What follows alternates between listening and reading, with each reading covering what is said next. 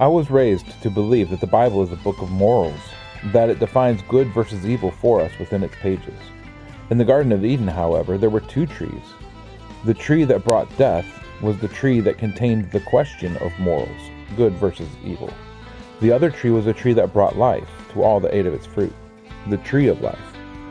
Is it possible that we've been asking the wrong questions, chasing the wrong thing by seeking to be moral? Let's run an experiment.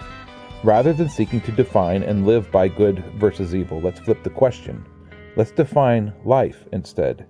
But to do that, we must first seek it out. So join us as we Derish Chai, as we seek life. Hey everybody, welcome to the Derish Chai Experiment, the show where we take the disconnected parts of Scripture and discern the connecting theme that underlies them. Since the book of Numbers began, I've been saying that there are three major movements in the book of Numbers. Three distinct sections of the book that are each geared towards a particular aspect of the wilderness journey that Israel experienced as they moved from Mount Sinai to Shittim. A journey that did not go as planned and ended up taking a full 38 years longer than anyone expected. And as we have studied up to this point, we have gone through the first two sections. The first part encompassing chapters 1 through 10 as Israel prepared for moving. They counted and organized and primed themselves for movement into the land. And nestled among these instructions, some policies were set that were not popular among the people. The appointment of priests was changed from the firstborn to the Levites. Those who were to serve God was no longer based on a cross-section of all Israel, as those with the most honor in a family were appointed to this position. Instead, now everyone from a single tribe received the honor of being in service to the God of this nation. But there came a cost of this service, a cost that will be recounted once again this week. Those who served Hashem were not to get an earthly inheritance of land. They were cut off and scattered throughout the land. The expected honor of this position was dampened as those in service now had to rely on the rest of the nations simply to supply their needs. They had to take the step of faith that Hashem would continue to provide when no one else would, should it come to that. And as we considered these changes, we discovered that there was sown among the people at this point a seed of jealousy. That position was to be mine. That land was to be mine. Why can't we get both the honor of the position and the land associated with such an honor? Why can't our tribe gain a foothold in the priesthood and gain power and control over the nation? And it is to this seed that several chapters are devoted in the first section of the book. One dealing with jealousy of a husband toward a suspected adulterous wife. A metaphor, a symbol used throughout Scripture to describe the relationship between Hashem and Israel. One towards creating a limited vow that could be taken where a person could experience the service to God for a time by sacrificing some of the things that would normally be theirs and be desirable. And one towards the concept of all of Israel being dedicated to this God, regardless of tribal affiliation, position, or honor. And in the end, we see that all Israel is to be led by the Spirit in intangible forms of cloud and fire as they travel the path that's laid before them. And it was the priests that were to declare to this people and get them in a position to move. The second movement of the book of Numbers began in chapter 11 and deals with the people as they begin to move. Their travels begin, and in this we find that the heart of the people is not ready to follow this God. They allow their lust and their desires to run rampant. They're not satisfied with the minimum of sustenance that God has bestowed on them miraculously. And they begin to speak against their leadership. Infighting begins because one of the leaders is not conforming to the societal expectations of what he should do. And the slandering spreads beyond the immediate circle of the leadership and spreads throughout the entire community, which is revealed just a few chapters later.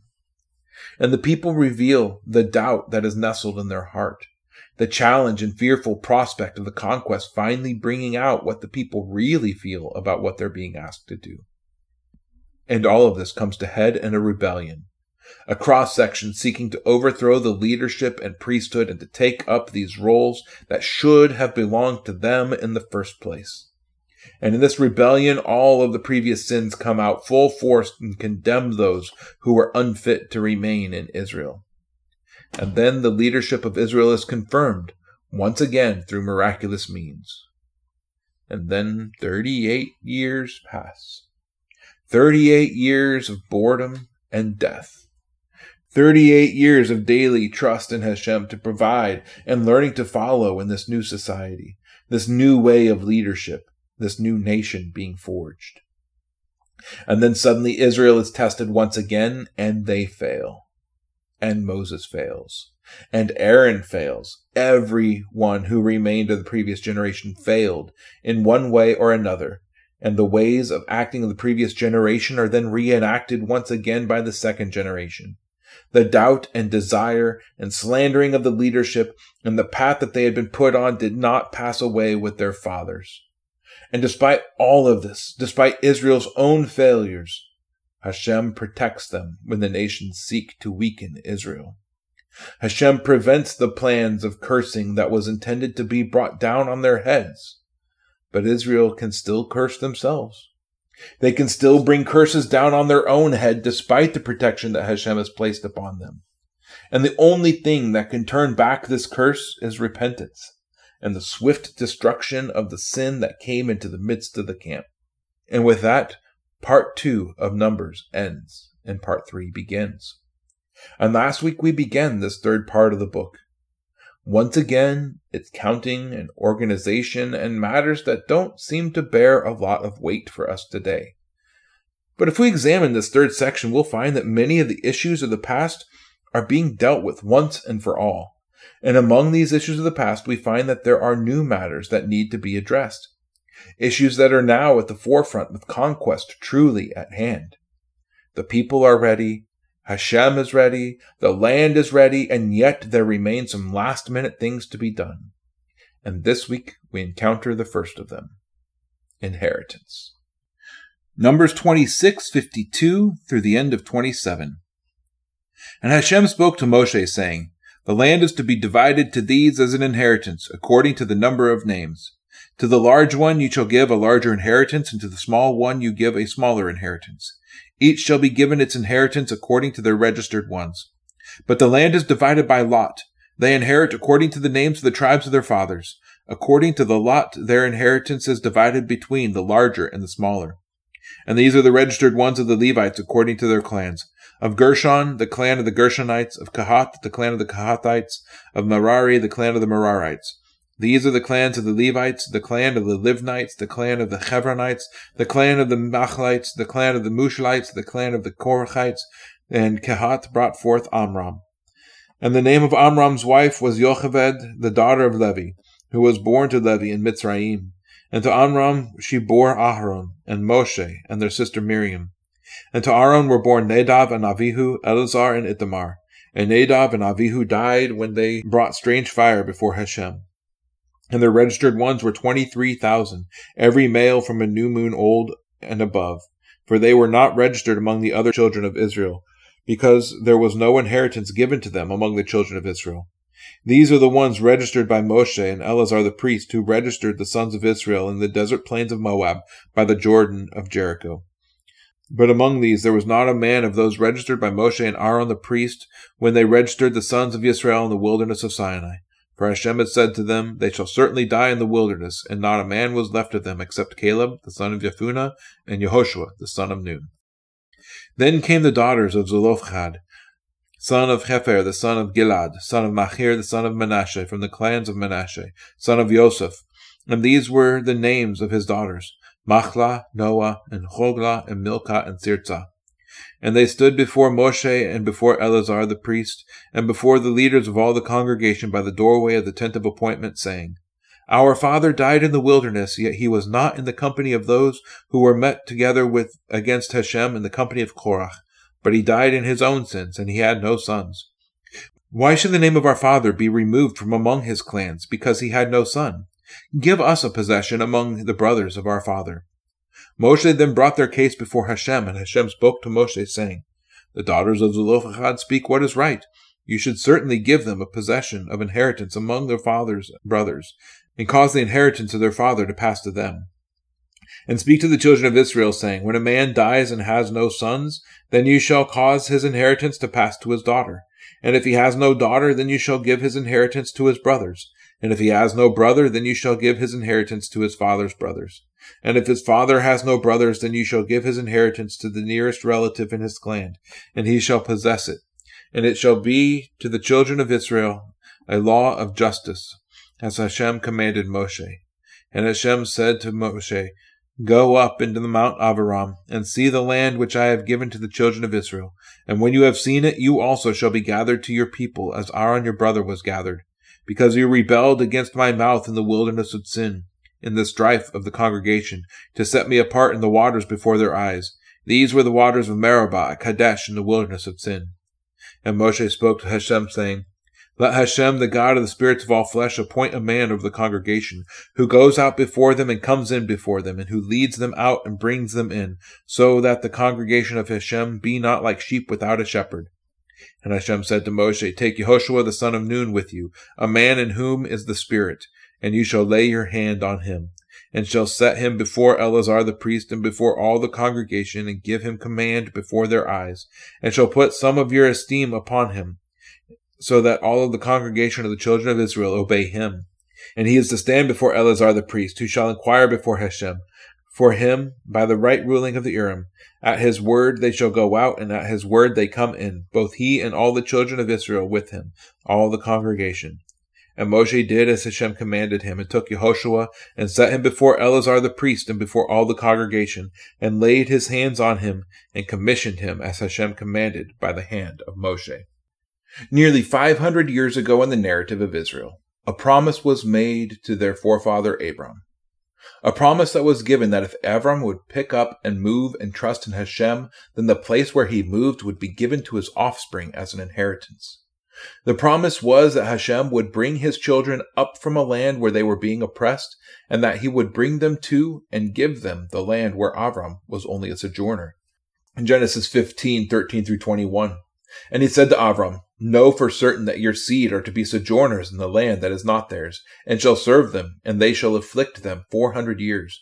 But the nation whom they serve I am going to judge, and afterward let them come out with great possessions.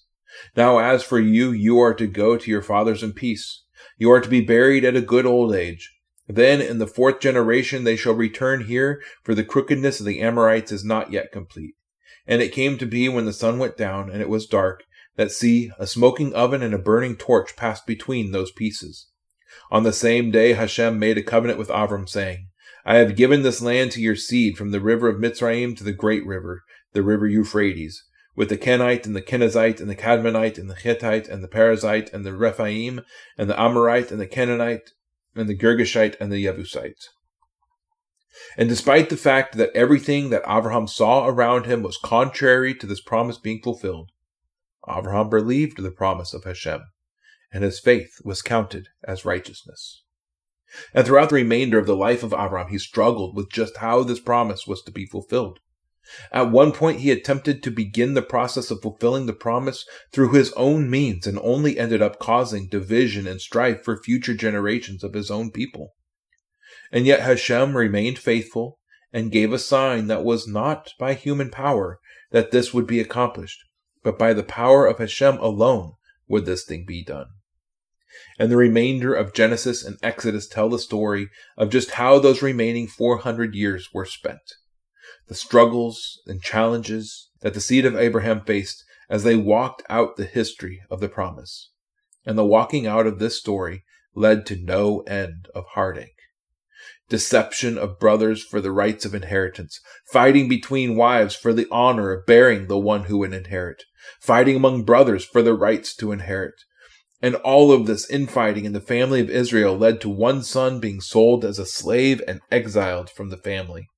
And over time, those who were in the land and expected to inherit, those who had struggled under their own power to gain for themselves what they saw as theirs, failed, because the land where they were, the place that should have brought blessing, turned to a curse in their face. And the one who had been cursed and had been sent into slavery and prison found himself to be in the right place to receive the inheritance that the others struggled for. The place of power at the right hand of a powerful nation and making the decisions of life and death for all mankind. And it was through this series of events that Israel happened to be saved. And it was through this series of events on a longer timeline that Israel happened to be enslaved, as the actions that the brothers had taken towards Joseph were then visited upon their own offspring. And Israel was brought low and brought to the end of their own power, and all looked hopeless. Inheritance? Who had any thought of inheritance in this place? There was no honor to be found. There was no power to be found. There was no authority to be found among the children of Israel. The hope for the promised inheritance was so distant as to not even really matter to them anymore. And then a deliverer came, and the promise that was made so many centuries before began to be fulfilled. They were brought out of the land of their affliction. They were given great possessions and were enriched as they left. And they were being led to the place that had been promised. And now, after 40 more years of waiting, Israel is on the cusp. Finally, the inheritance lies before them. It is theirs for the taking if they simply have the faith to take it. And so, as we begin to read chapter 26, we encounter the second census, the counting of the tribes of Israel for the purpose of war.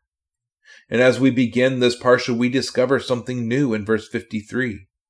The census was not simply for the purpose of knowing how many warriors there were in Israel. This was not simply a count of troop strength.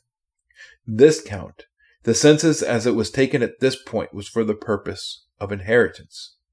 The size of the land allotments that were to be given to Israel after they had taken the land of Canaan. And if we do some math on the conquest as it's recounted in the book of Joshua, we discover that the conquest of Canaan took nearly 7 years to accomplish in full. Some people died in the conquest or for other reasons. Some boys matured into fighting men during that time. The number of the people in each tribe, the ratios of the tribes, they likely changed during those years of warfare. But none of that mattered when it came to the inheritance. The inheritance was not set by who was left once the land was taken. The inheritance was set by who was left as they came out of the wilderness. And in this we find something of interest, in my opinion. When you go through the wilderness experiences of your life and you experience that time of lack and miraculous sustenance, the reward that awaits you is not based on what you do as you take up the reward. Your reward is based on the fact that you simply made it through. You survived the trials, you survived the tribulations, you survived the testing, and you made it to the other side without losing your faith. And so your reward is set. And that reward is the same as everyone else. No one in Israel got more. One man did get to choose where he would settle, but he did not get more than anyone else. But everyone's reward was the same amount of land. And in the gospel, we read of a parable that Yeshua tells that highlights this idea. Matthew 20, 1-16. For the kingdom of the heavens is like a man, a householder who went out early in the morning to hire workers for his vineyard. And when he had agreed with the workers for a denarius a day, he sent them into his vineyard. And he went out about the 3rd hour, and he saw others standing idle in the marketplace, and said to them, You too, go into the vineyard, and whatever is right I shall give you. And they went. Having gone out again about the 6th hour and the 9th hour, he did likewise. And about the 11th hour, having gone out, he found others standing idle, and said to them, Why do you stand idle here all day? And they said to him, Because no one hired us. And he said to them, You too, go into the vineyard, and whatever is right you shall receive. And when evening came, the master of the vineyard said to his manager, Call the workers and pay them their wages, beginning with the last to the first. And when those who came were hired, about the 11th hour, they each received a denarius. And when the first came, they thought they would receive more, but they too received a silver piece. And when they received it, they grumbled against the householder, saying, These last have worked only 1 hour, and you made them equal to us who have borne the burden and the heat of the day. But he answering said to them, Friend, I do you no wrong. Did you not agree with me for a denarius? Take yours and go. But I wish to give to this last man as also to you. Is it not right for me to do what I wish with my own? Or is your eye evil because I am good? Thus the last shall be first, and the first last. For many are called, but few are chosen.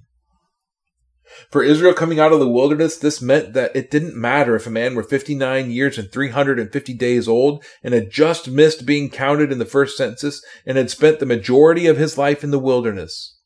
Or if a man was 20 years and 1 day on the day of the second census and had not participated in any of the events up until the day that he was counted for the census. Every person in Israel, every warrior in Israel, from the seasoned vet to the wet under the ears private, received the same reward. And that reward of inheritance was wrapped up tightly in the tribe that this man belonged to, his family and his lineage. But the Levites. Once again, we read that the Levites were not part of this allotment of tribal inheritance. There was no inheritance for the Levites among the children of Israel, verse 62 says. Levi, in their position of honor, in their elevation to the place of serving the Most High God, they were to find their inheritance in God alone. He was their inheritance. Now, a few chapters back, we found that this inheritance took the form of the tithes of the children of Israel. These tithes were given to Levi as their inheritance. And we'll soon read that added to this were 48 cities that were dispersed throughout the land on both sides of the Jordan. Something that we aren't going to spend a whole lot of time on today. And in this we find something interesting. Because the chapter ends by saying that there was not a man among those in the census who had been counted in the first census. And this is true, but we must remember that Levi was not counted among Israel. Not in the first census or in this census. Levi was always treated differently. And if we pay attention, we discover that Eleazar, the priest, was alive at the time of Israel coming out of Egypt, and that he was elevated to the priesthood in the book of Leviticus when the tabernacle was put into operation. And now he is the high priest during the conquest of the land. Levi was not held to the same standard. Their standard was higher. They were not given the same reward. Their reward was more ethereal, but they were not punished alongside the others either. Levi truly was disconnected from their brothers in Israel because they had been elevated to the place of servants of Hashem. And the phrase that Levi had no inheritance among the house of Israel causes us to stop and consider. But they do have an inheritance, though. They have an inheritance among the house of Hashem. He is their inheritance and their reward. And in this we discover that the blessing/curse that was spoken over Levi by his father, Jacob, on his deathbed, is fulfilled. Genesis 49, 5-7. Shimon and Levi are brothers. Their weapons are implements of violence. Let my being not enter their council. Let my honor not be united to their assembly. Because they killed a man in their displeasure, and they lamed an ox in pleasure. Cursed be their displeasure, for it is fierce, and their wrath, for it is cruel. I divide them in Jacob and scatter them in Israel. Because of this choosing of Levi to serve as the priest of Israel, Levi is scattered among Israel, and Levi is divided from Simeon. Now the tribe of Simeon experiences this curse when their tribal allotment falls in a place that is surrounded entirely by the tribe of Judah. Their only border on all sides is Judah. And so over time, Simeon ceases to be a uniquely identifiable tribe as they're absorbed into Judah and they take on the identity of Judah. It's a curse equivalent to having one's name blotted out. And this outcome with Simeon is something that we will find further highlighted in a listing of tribes in an upcoming chapter of Deuteronomy, as Simeon is left out of the list completely. But again, that's not a topic for today. So regardless, as this topic of inheritance is recounted, we find once again the fact that the tribe of Levi was not part of the inheritance, and the tribe of Levi was not part of the punishment. Moving on to chapters 27, we find that the topic remains the same. Inheritance is still the matter under discussion. This time it's a matter of what to do in the case of a family in which there are no sons to inherit. Now in the ancient Near East, men were in charge. They were the leaders. They had rights. Women did not have rights and could not own land. Women were often considered to be nothing more than valuable property. Right or wrong, this was simply the way that it was in the ancient Near East. And so for a family to not have a son in the ancient Near East was the equivalent of a family not having any children when it came to what would happen to the family name. The name of the man without children was cut off as if his line had failed. And so these women, they recognized that this society is not being arranged as other societies around them were. They've seen that they have been given rights in this law that's being instituted. They're being protected in a way that's not happening in the nations around them. And they recognize that the fact that their father had only daughters did not necessarily need to mean a complete end to his line and his inheritance divvied up among his brothers. He was not cursed as a barren man was seen as cursed, cut off for all time with his name and heritage wiped out. He had children. And in this new society, women were being treated as valuable and worthy in their own right, not simply worthy through the family that they were connected to. So they take the opportunity to come before Moses and to ask a question. Now we see here what's likely one of those cases that was brought to a local judge and then was decided by the lower court, as it were, to be too difficult to judge. And so it's kicked up the line until it reached the Supreme Court of Moses and Hashem. And for a man in Moses' position and in the time that Moses lived, this was indeed a difficult matter. And so Moses takes the time to consult with Hashem as to the solution. And the solution is one that, again, was countercultural in the ancient Near East.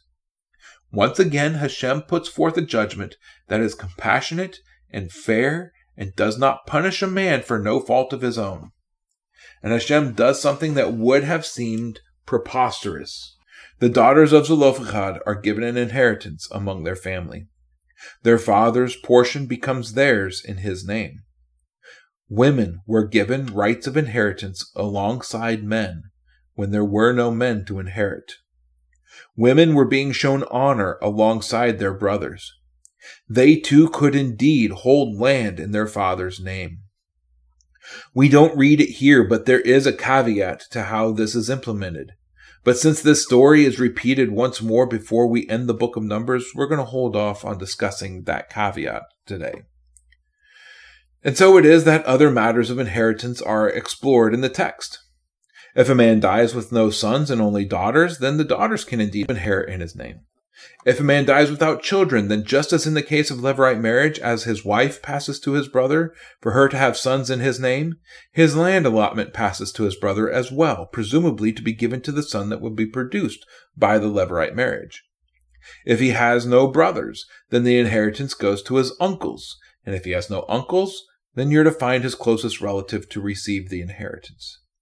The inheritance of the land is to stay as close to the familial source of the man to whom it initially belonged. It's not to go to another family, and it should never go to another nation. And then, as chapter 27 closes, one final matter of inheritance is addressed: the inheritance of the leadership of Israel. You see, as was stated before to Moses, he was not to enter the land of inheritance. Moses, after everything that he had seen and done, failed to sanctify Hashem before the people of the second generation when commanded to do so, and instead he took that sanctity unto himself. Because of this, and because of the mythology that had likely been built up around Moses as a powerful man and a worker of miracles, and because Moses accepted this notoriety as his own at one point when Hashem had specifically told him to make sure the people knew that it was him that was accomplishing the feat, Moses lost his opportunity to enter the land of Canaan. The people had to know that it was Hashem at their head and not Moses who was bringing them into the land. He failed in this charge before, and in so doing had proven himself unworthy of leading them into the land. And so Moses makes a plea to Hashem: appoint a man to lead Israel so that they're not like sheep without a shepherd. He recognizes that if Israel were to attempt the conquest without a unified leadership, then they would fracture into tribal and family groups that would soon be at war with each other and not unified against the inhabitants of Canaan. Now, the only reason that I can make this claim as to what would have happened without leadership is because this is exactly what happens in the time of the judges when Israel went without a central unified leadership. They fractured and warred with each other and became the prey and pawns of other nations. And so the leadership of Israel had to pass to another. Someone had to be appointed who would lead Israel into battle and conquest. And so Hashem confirms to Moses a choice that seemed obvious to us, but at the time was not so obvious. Take Joshua, your servant, the man who's been by your side, the man who has sat in my presence alongside you, the man who has seen and heard it all from the beginning of the deliverance. The Spirit rests on him, and you are to take him and set him before the priests and all of the people, and lay your hands on him and appoint him to be your successor. Joshua will inherit the role of leader in Israel. Again, this decision is countercultural. We just saw earlier in this chapter that inheritance is a matter that is to be familial. A father should pass on what he has to his son. Culturally speaking, Gershom should inherit the position of leadership. This is how the world works. This is how kings operate. The son, the princes, they inherit the throne of their father. But Hashem is not a God who upholds cultural norms. When a cultural norm works against a person or family or is contrary to justice and wisdom, then the cultural norm is to be discarded. Joshua should not have inherited. He was not the son of Moses. He was a servant. But Joshua was the one who had seen and done and been there through it all. Joshua is the one who had served, who had dedicated his life to helping Moses with what needed to be done. He was the obvious choice to replace Moses, and he, in matters of faith, the one who had been there and done it, is a better option than any kind of familial connection. One could say that Joshua was the seed of Moses in spirit, just as all who are of the faith of Messiah are seed of Abraham, regardless of ancestry. And so Joshua was commissioned and appointed before all the people, and a dual-fold leadership was created. Eleazar to be the high priest and to inquire of Hashem through the Urim and Thummim, the church, and Joshua to be the leader of all matters of warfare and organization and judgment, the state. And these two were to work together in conjunction with each other, both seeking God's will and following God's plan, not in opposition to each other, not seeking self-promotion, not seeking to supplant the other, both knowing their place, both knowing their God, and both seeking the welfare of the people. And this right here is so very contrary to modern ideals of governance. It's not contrary to ancient Near East culture, but it's contrary to modern culture. Hashem truly is a God who does not care about culture and societal norms at any point in history. His way is above our ways. His thoughts are higher than our thoughts. And just as at the beginning of the book we encountered a number of policies that would not have seemed popular, here too at the end we encounter more policies that would likely not have been extremely popular. At the beginning, these judgments became stepping stones to rebellion. Here at the end, however, the people seem to accept the ruling. Yet another indicator that the second generation has indeed changed from the first. Now, there are a couple of deeper principles at play in this chapter that I would like to examine. First off is the idea of inheritance as it's told of in the New Testament. In the Gospels, we encounter a few instances of the idea of inheritance, but all of those are found in parables or in Jesus weighing in on disputes of inheritance. In the book of Acts, however, we find 2 times when Paul speaks of inheritance in a new and interesting way. The first time is in Paul's final address to the congregation in Ephesus as he sails away in chapter 20. Acts 20, verse 32. And now, brothers, I commit you to God and to the word of his favor, which is able to build you up and give you an inheritance among all those having been sanctified. Build you up and give you an inheritance among the sanctified. Where did Paul get this idea that God was building up his people in order to give them an inheritance? Well, we have to turn to a later chapter in Acts, to a point where Paul is describing an earlier event in Acts. Okay? In Acts 26, Paul recounts his encounter with Yeshua on the road to Damascus to King Agrippa as he was being taken to Rome. Acts 26, 14 through 18. And when we had all fallen to the ground, I heard a voice speaking to me and saying in the Hebrew language, Shaul, Shaul, why do you persecute me? It is hard for you to kick against the prods. And I said, Who are you, Master? He said, I am Yeshua, whom you persecute. But rise up and stand on your feet, for I have appeared to you for this purpose, to appoint you a servant and a witness, both of what you saw and of those which I shall reveal to you, delivering you from the people and the nations to whom I now send you, to open their eyes, to turn them from darkness to light, and the authority of Satan to God, in order for them to receive forgiveness of sins and an inheritance among those who are sanctified by faith in me. An inheritance through sanctification, through faith in Yeshua. And it's from this initial charge that Paul gets this idea that the people of God are awaiting an inheritance from God. We are in a wilderness of sorts as a humanity, and we're awaiting the day when Israel will be taken from the world and led into their inheritance. And throughout his letters, Paul brings up this idea of inheritance and each of us being heirs that await the kingdom. Romans, Galatians, Colossians, Titus, each of these books mentions this idea to some small degree. But there's one letter that Paul wrote that expounds on this idea of inheritance more than any other, and that is Ephesians. In the opening chapter of Ephesians, this idea of inheritance is brought to bear full force. Interestingly enough, it's the same church that Paul addressed in Acts 20, the first time that we read of inheritance used in this way in the New Testament. Ephesians 1, 3 through 14.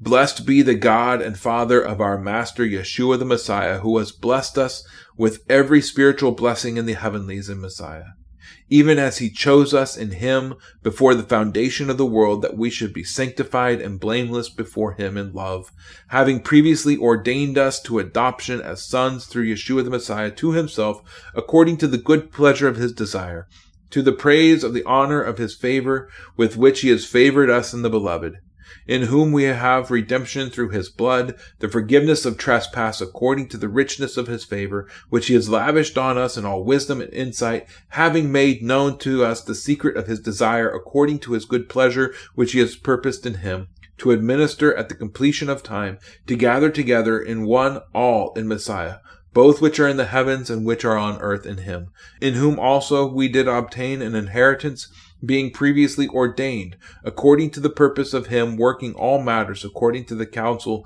of his desire, for us to be the praise of his honor, those having first trusted in Messiah, in whom you also, having heard the word of the truth, the good news of your salvation, in whom also, having believed, you were sealed with the Holy Spirit of promise, who is the pledge of our inheritance until the redemption of the purchased possession, to the praise of his glory. All of that was a single sentence. But in it we read that this inheritance that awaits us is one that is being given to us because God has chosen to adopt us as sons to himself. Through the faith in Messiah, we become family, and as family, we are destined for an inheritance. And when we believe, we receive the first pledge of that inheritance, a down payment of sorts on the inheritance that awaits us. And the book continues heavily with the themes as it continues. We, as believers in the Messiah, we have an inheritance to look forward to, an inheritance that comes through God bringing us into his family and drawing us near to him. We catch a glimpse of this at the end of the chapter. Joshua, the servant. Joshua became the heir of the authority of Moses. Joshua, who was not family to Moses, inherited the position of Moses, the son of faith, the son of spirit. And that is how this works even now. Heirs to the promise, heirs of the authority, heirs of the resurrection. Each and every person who is of the faith of Messiah is adopted into the family of Messiah and is made an heir according to the promise. And we have received a down payment on that promise. We have been gifted the Holy Spirit, and new creation has been accomplished in our innermost being. This being a sign of what is to come. inheritance of the promise. For Israel, it was a land. It was a land of bounty and blessing. But for us, it's a kingdom of life everlasting, a better promise, a better inheritance. And that inheritance is ours. It's an inheritance for those who remain on the path of life. So seek life. Derish Chai. Shalom. Thank you for tuning in to Derish Chai. If you would like to find out more or support this ministry, head over to seeklifesc.com. That's seeklifesc.com. The music was provided by the Exodus Road Band. Check them out on iTunes or exodusroadband.com. We'll see you again next time as we Derish Chai, as we seek life. Shalom.